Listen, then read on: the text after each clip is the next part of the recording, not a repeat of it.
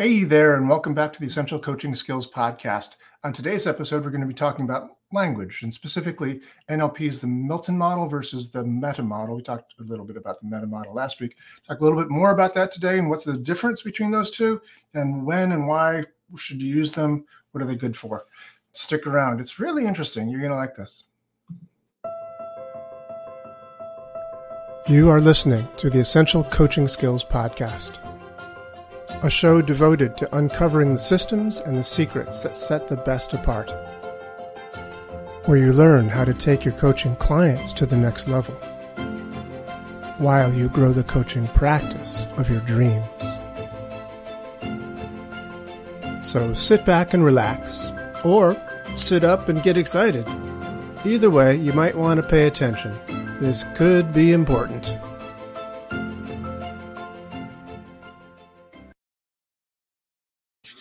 Hey there, and welcome back. So, the MetaModel versus the Milton Model.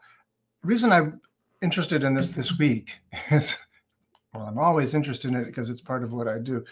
But last week I talked about the MetaModel, and then between last week and this week I started reading this book, which you may not be able to see if this is just the audio version, so I'll tell you what it is. It's called The Origins of Neuro-Linguistic Programming.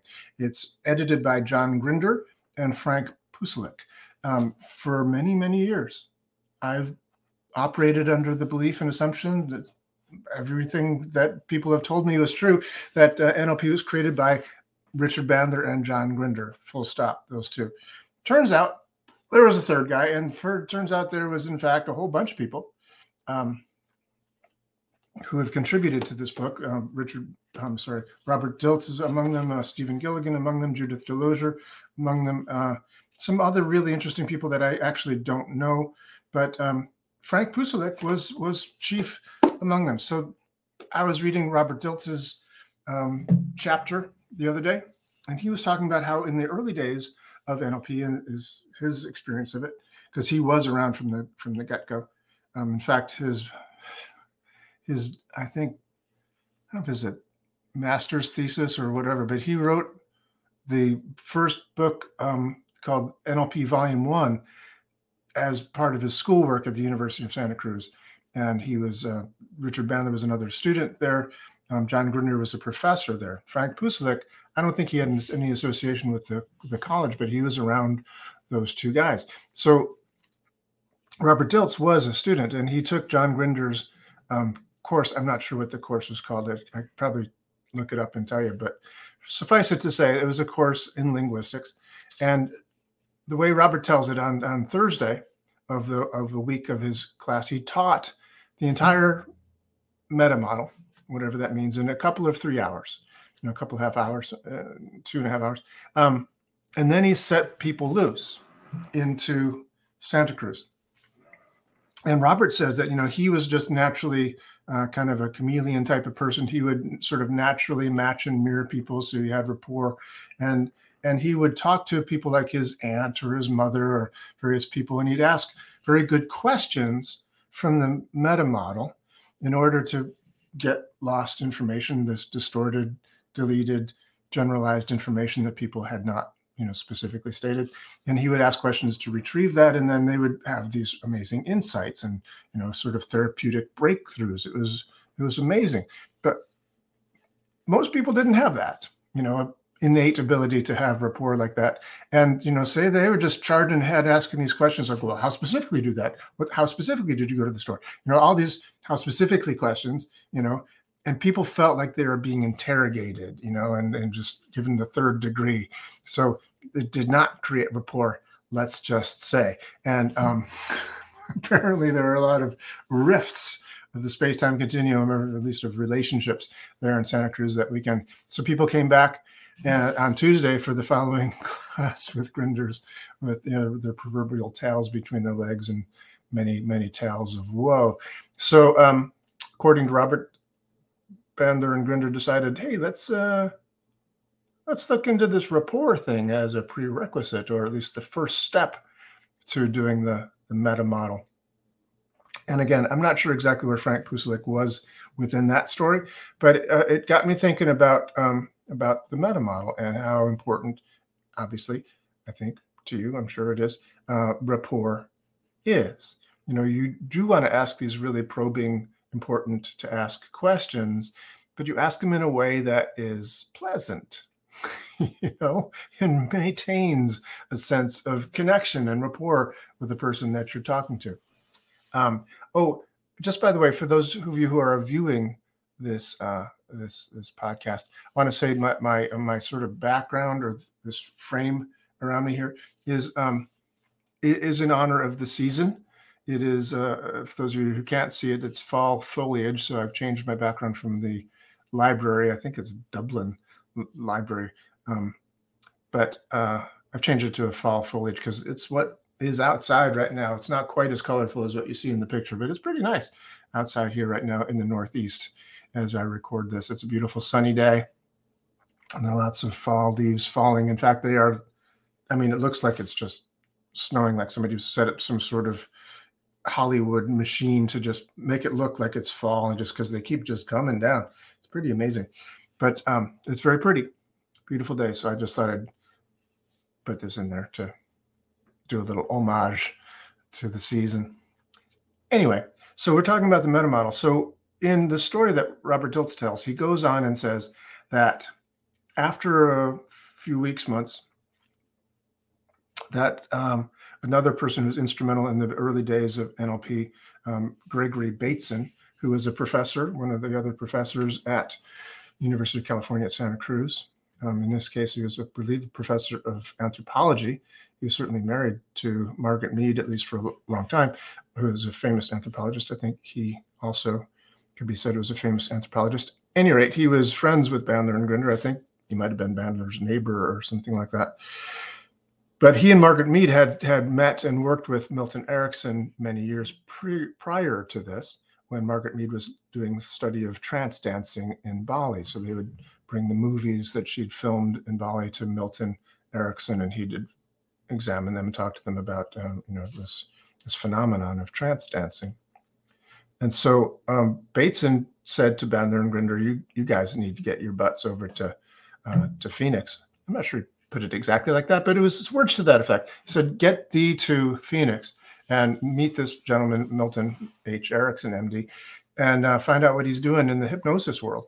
So they got some invitations through Bateson to go out there, and they did. And they were there for a week.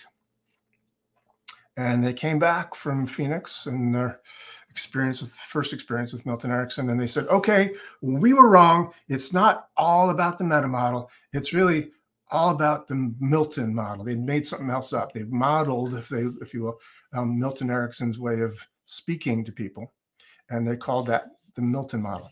And in effect, one way of looking at it, in effect, it is kind of the absolute reverse of the Milton model. In fact, it is a very common thing for NLPers to say that it is that the Milton model is the opposite of the meta model. They are polar opposites. You purposely,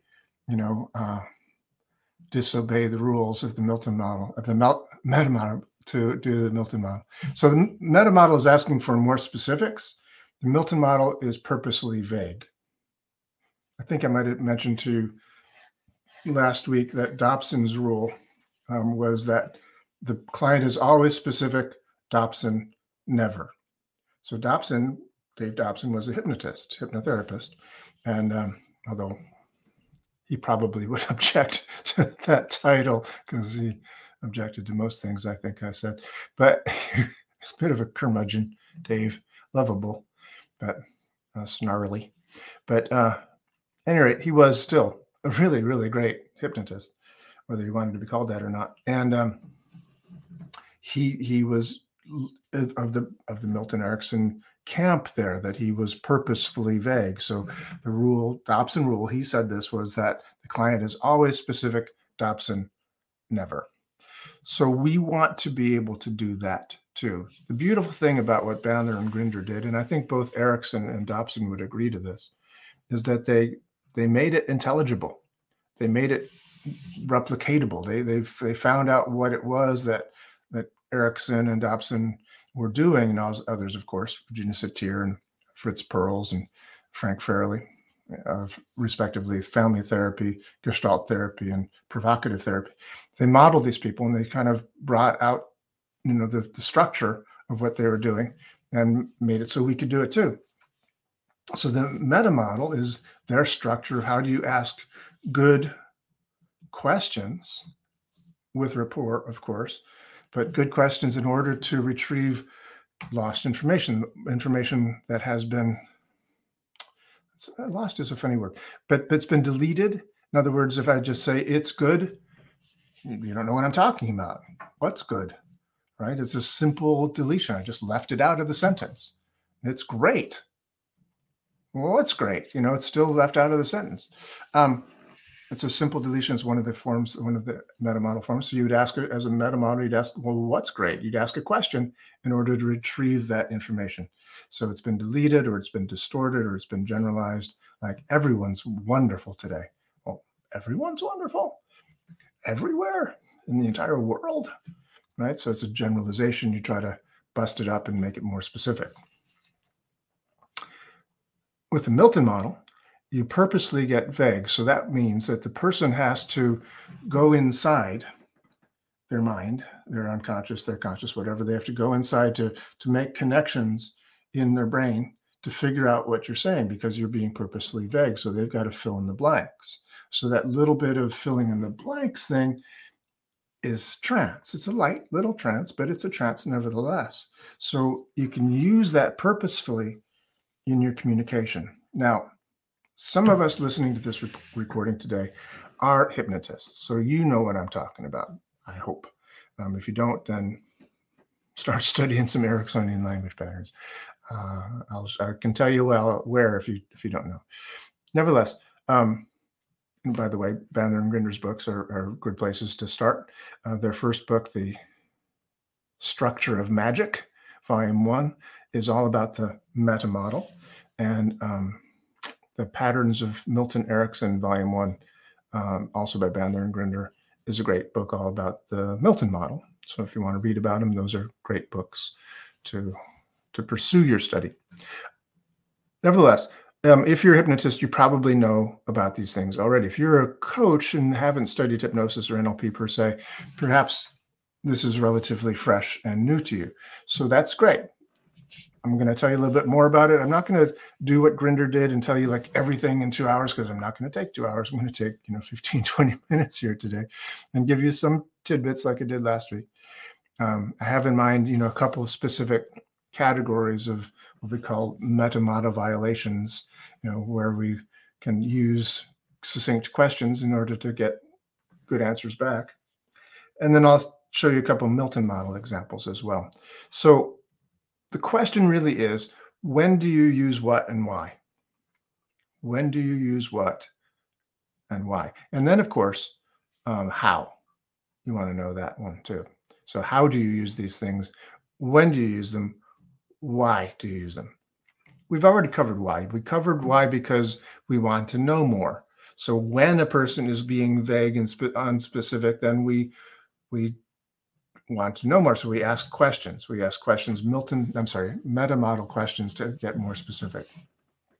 I think I might have mentioned to you in the last episode about the MetaModel that there is a universal MetaModel question that I learned from John Laval, which goes like this. It's, what do you mean? Remember that? What do you mean? The may or not be necessary, but what do you mean is a great question. It can be pretty broadly contextualized. So if a person is doing an unspecified verb or non-specified noun, you say, what do you mean? They will probably be more specific by you asking that question. So that's when, why, what. And with the Milton model, when you're wanting to utilize naturally occurring trances, when you're trying to do hypnosis, those are good places when you would do Ericksonian language patterns. And I'm tempted to tell you a little bit of a story here. In fact, I might as well go ahead and do so. I was working once with Christina Hall. Christina Hall is a wonderful NLP trainer, master trainer, whatever official title she has, but she's a trainer of NLP. And I took a language course from her on how to use Ericksonian/NLP language. And she told us a story. She told us a story about how she was working with Richard Bandler at a seminar once. Richard Bandler was famous, sort of famous, well known for giving confusing directions during exercises. Part of the reason was this was planned. He wanted people to, not just be following a step-by-step sort of rules. I'm doing it right. But he wanted them to be in that space of exploration, like they were when they created NLP. They didn't know what they were doing. They were just trying to figure out what Satir was doing, figure out what Fritz Perls was doing, figure out what Erickson was doing. They were just imitating them.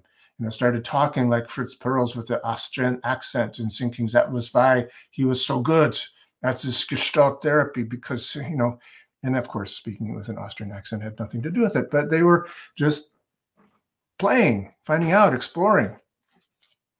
Bandler wanted to sort of create that same environment in his classes, so he would give vague instructions, perhaps Milton Model-like instructions for people to, carry out this assignment and explore and discover. And many times things were discovered in classes that maybe weren't necessarily there before. There's another story, just as an aside. One of my favorite NLP patterns is called the change personal history pattern, the change personal history pattern. And that came to be in a class, like I've just described, where Bandler gave some instructions. And so people got off into groups to start working on it. And they said, okay, Sally, I don't know the name of the person. Sally, you go first. What's something you want to what's something you want to work on? What's a problem that you have? And she was like, well, I don't have any problems. And like, well, what do you mean you don't have any problems? He said, well, whenever I have had a problem, I'll go back in my brain and back in my timeline and go back to that time when it happened. And I'll bring, my up-to-date adult resources back into my childhood experience, and I'll change my experience back in my mind. And so then I grow up with a whole new set of understandings of what life is about and what I'm capable of. And they went, cool. We want to do that. So they modeled this ability of hers, and they created this change personal history process. So Bandler liked to foster this spirit of exploration. Let's discover something new. So he gave purposefully vague instructions to people, and then he would let them explore it. So Christina Hall tells the story that she was in one of these seminars with Bandler, and he gave these instructions, and she didn't understand. And so she wanted clarity.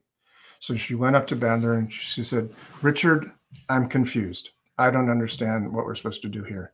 And he looked at her and said, that's right. Sometimes you can be confused and not know. Yet continue to learn, because your conscious mind is very smart and your unconscious mind also learns in a variety of ways. So why not let it do the work for you for a while? And then he turned and walked away. And so if you listened to that, that paragraph there, chances are you did what Christina Hall did, which is you went into a light trance. She was left standing there like, huh? But what's interesting about that paragraph is that if you parse it out and write it out, it's not that confusing.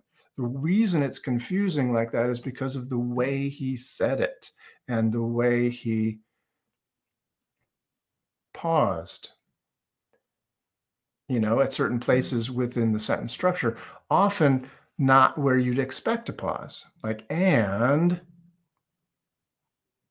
pause. So the person is waiting for what comes after and, what comes after and, what comes after and. So the way you use language can capture a person's attention. That's one of the breakthroughs of Ericksonian hypnosis versus traditional hypnosis. A traditional hypnosis, based on the work of James Braid back in the 1850s. He thought, like Mesmer, you had to capture their attention. So he thought you could watch the watch swinging back and forth. That's where that comes from. So it captures their attention, sort of thing. Also, he invented what's known as the Braid fascination device, which you've seen many times. It's that swirl thing that gets closer and closer into the vortex, and it starts swirling, and you go like, whoa, and you get your eyes captured in this attention. Erickson would capture attention as well, but he didn't use these devices.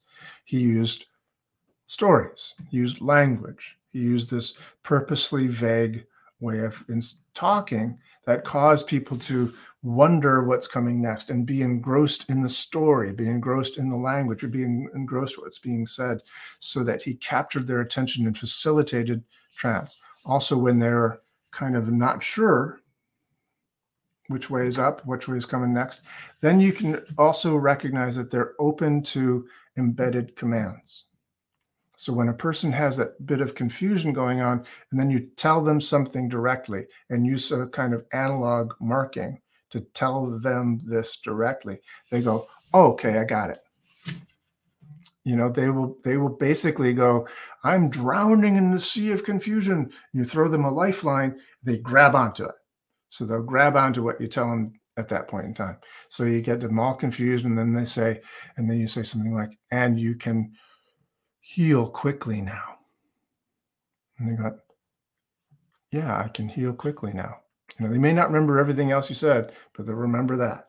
And in fact, they may forget consciously that you said that, but because it was so just a clear direction and a directive, they will latch onto it and it will become reality for them.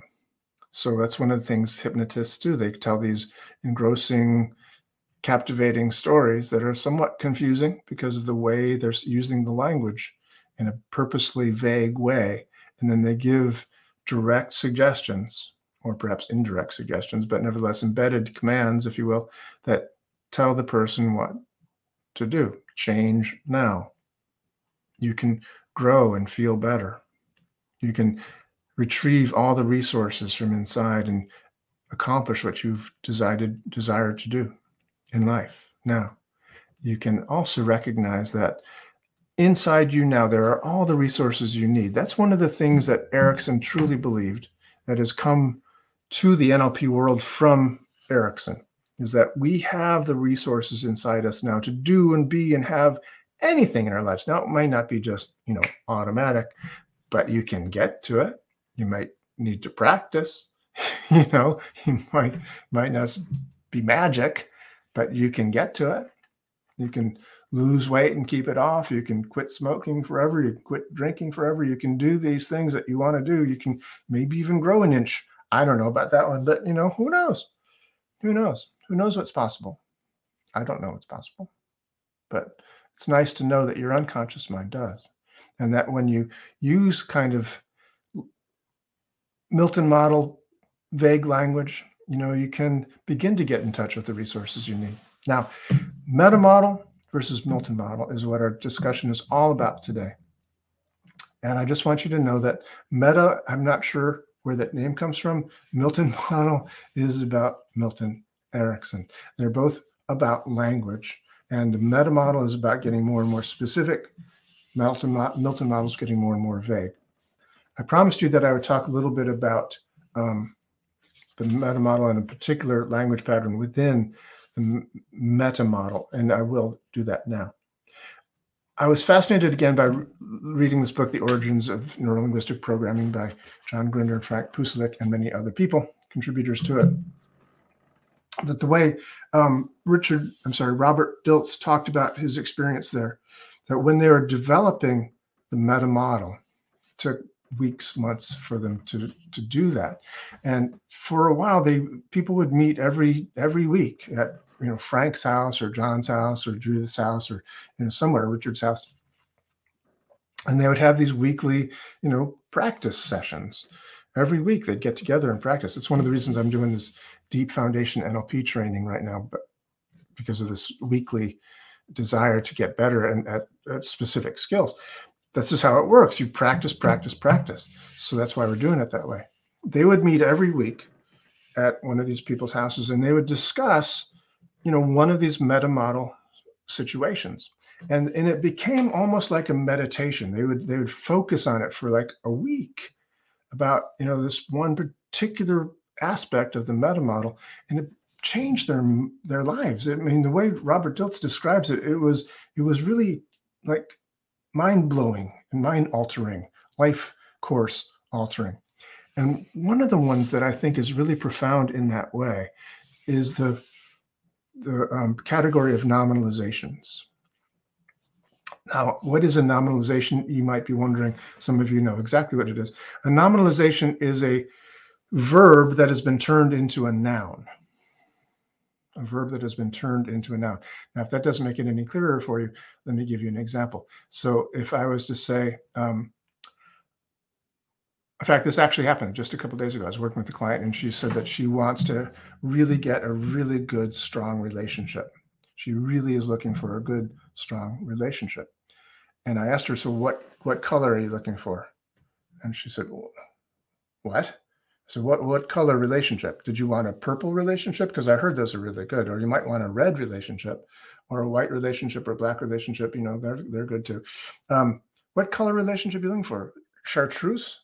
That's unusual, but people like chartreuse. It's a very nice relationship if you can find it. I'm looking for a collection, actually. She says, what the hell are you talking about? I said, well, what are you talking about when you say you want a relationship? Can you take a relationship and put it into a shopping cart? Can you say, I want to buy a relationship here and put it in a shopping cart and check out? No, it's not a thing. A relationship has no color. There's no thing. There's nothing. It's a verb. How do you relate to another person? How am I relating with you? How do we relate with someone else? It's a process. It's a verb. We're relating with each other. How do you want to improve your relations? Is a better question. How do you want to relate better to your spouse, your husband, your boyfriend, your girlfriend? How do you want to do that? So she was like, huh. It's just exactly the response we're looking for in coaching and in NLP. That's what the MetaModel does. It breaks up this expectation. In this case, it's a distortion, right? We've had deletions, we've had generalizations. This is in the case of the distortion, because it's not what they are making it out to be. They're distorting their reality. And so this helps to undistort the reality, right?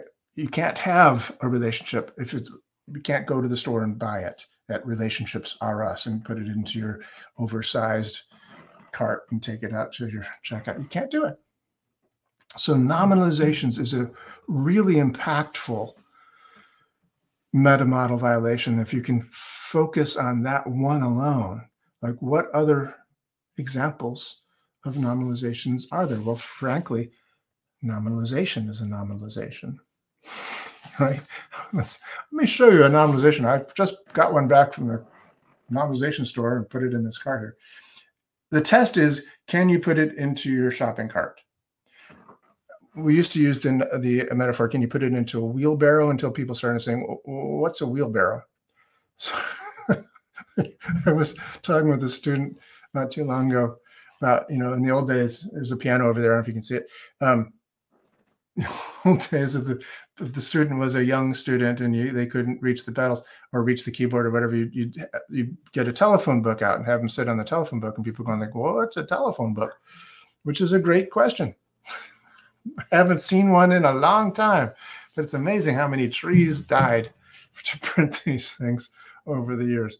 Telephone books. I was remembering how there was, strong men used to say, I can rip a telephone book in half. That is impressive. I don't think I could do it. Anyway, wheelbarrows, shopping carts. The test is, can you put your thing into a shopping cart or a wheelbarrow? If the answer is no, then it is not really a thing.